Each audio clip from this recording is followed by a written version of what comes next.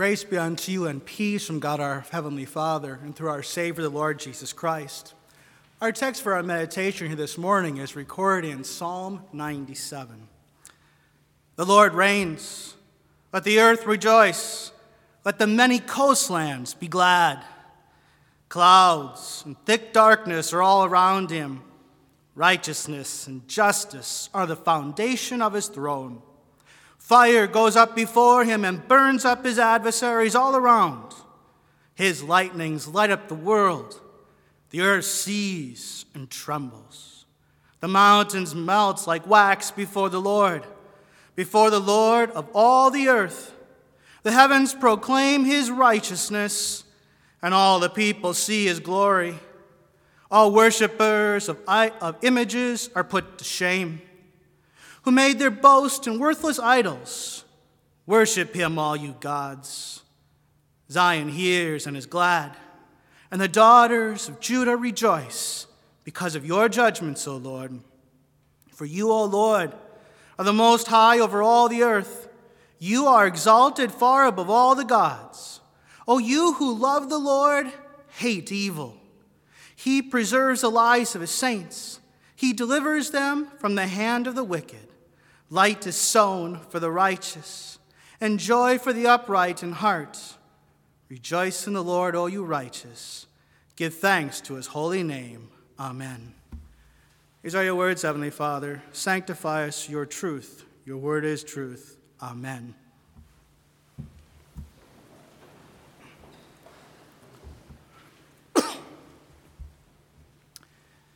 It must have taken a special sort of chutzpah, that's Jewish boldness, for the Israelites to sing this psalm. For the historical record certainly wasn't on their side. After 732 BC, the Israelites were almost continually under the jackboots of foreign oppressors. For all intents and purposes, it looked like the God of Israel had been defeated, first by the Assyrians, next by the Babylonians, followed by the Medes and the Persians. Then there were those of the Greeks and the Romans. But let's forget about the Israelites for a moment. Is it really wise for us to continue meditating upon this psalm today? For by doing so, it might slip into our conversations, might change the way that we live, might even expose us as Christians. For when Jesus confessed that he was the king of Psalm 97, they crucified him. When Christians have made this confession their own, Muslims have beheaded them. And then there are all of those efforts to root out Christianity in our world today through re-education or through legislation. But if we today are starting to question the cost of discipleship, then we too need Psalm 97 to refill us again with that same chutzpah. The Lord reigns. Let the earth rejoice. Let the many coastlands be glad. Psalm 97 wasn't written for untested Christians. It was meant for those who felt God's justice was being snuffed out all around them. It was meant for those especially who were oppressed by the faith. For Psalm 97 is a cry of resistance. It's our fight song, if you will. It says in the face of every oppressor, do your worst, for the King of righteousness will vindicate us. In fact, he reigns even now. All you have done is squandered your time of grace on this earth. And if you keep waging war against him, then behold, you will see a terrible and awful spectacle when he comes again on the last day in glory. For our text says, clouds and thick darkness are all around him. Righteousness and justice are the foundations of his throne. Fire goes before him and burns up his adversaries all around. His lightnings light up the world. The earth sees and trembles. The mountains melt like wax before the Lord. before the Lord of all the earth. When Christ the King returns on Judgment Day, Paul tells us, "At the name of Jesus, every knee shall bow, of those on earth and those under the earth." Clearly, all angels and all believers will bend the knee in adoration of our King. And yet this psalm tells us that the demons and the unbelievers will be brought to their knees. They too will acknowledge that Christ is Lord, but as a shame-filled capitulation to their forever destruction. This is what is meant by these words. All worshipers of images are put to shame, who make their boast in worthless idols. Worship him, you gods. To put it simply, unbelievers unknowingly serve demons. This is what St. Paul says in his letter to the Corinthians. "No, I imply that what pagans sacrifice to idols, they offer to demons and not to God. I do not want you to be participants with demons." Now, no one in their right mind would bet on a demon over against the sovereign Lord.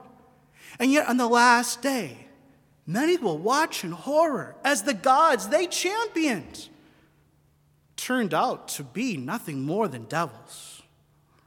Now, before we start wrapping ourselves up in Christ's flag, we too got to ask ourselves, are we going to be numbered with the idolaters? But the psalmist says the righteous are those who hate evil. Now, it's not so much the evil that disgusts us that this text is talking about. It's talking about all the evil that no longer bothers us. That's the evil that is so dangerous. For whenever an evil is consciously and deliberately chosen, it replaces God in our hearts until we repent of that sin. One evil that can so easily become such is our cultural infatuation with malcontentedness. For we are not only unsatisfied with our own lives, we're unsatisfied with everyone else. And somehow we think that we can gain satisfaction in our lives if we spend our time ripping apart everyone else in our lives. Satan was indeed quite ingenious when he designed malcontentedness. For you see, he's got us serving his agenda. All the while, we think we're really serving our own agenda, all at the expense of everyone else. You see, there's no middle ground between the devil and between God. You're either a citizen of heaven or you're a slave of hell. When I was a child, I remember one of those first times I gained some sense of all the injustices in the world. At that moment, a well-meaning old-timer tried to give me some much-needed perspective. I must have been very exasperating that day, for he said to me, "Don't worry about it, kid. God will get even." I took much solace in that phrase. I liked the idea that God would give all the bad guys their comeuppance in this life. It seemed to resonate with this psalm, doesn't it? And yet the psalmist tells us to hate evil, not the sinner. Elsewhere in the book of Ezekiel, God tells us, "I have no pleasure in the death of the wicked, but that the wicked turn from their way and live." Now Christ could have subjugated us like death, but instead he chose to make peace between God and between men. He came in order to free us from our conscription in the devil's army and to make us whole again. If anyone had reason to be malcontented, it was Christ. Just think about it. His whole existence was meant to be a scapegoat for you and me. Think of all the psychological trauma that must have caused him. And yet, isn't it surprising that he went headlong into destruction willingly, not even lodging one single complaint of resentment against each one of us? Not only that, but this sacrificial lamb is even more surprising, for he entered into hell and became a divine Trojan horse for us. For by allowing death to consume him, he broke open death's prison house, freeing us forever from Satan's terrible grasp. After delivering us, he reconciled us and he preserves us. Not only that, he gives us the power to remain free of malcontentedness, and he gives us shalom. That is, he gives us peace and wholeness again. For every time we meditate upon these psalms, that old troll, that death seated in each one of us, is killed, and a renewed human being bursts forth from the ashes. This is the function of Psalm 97 in our lives. It's kind of sort of like a Christian kung fu of sorts.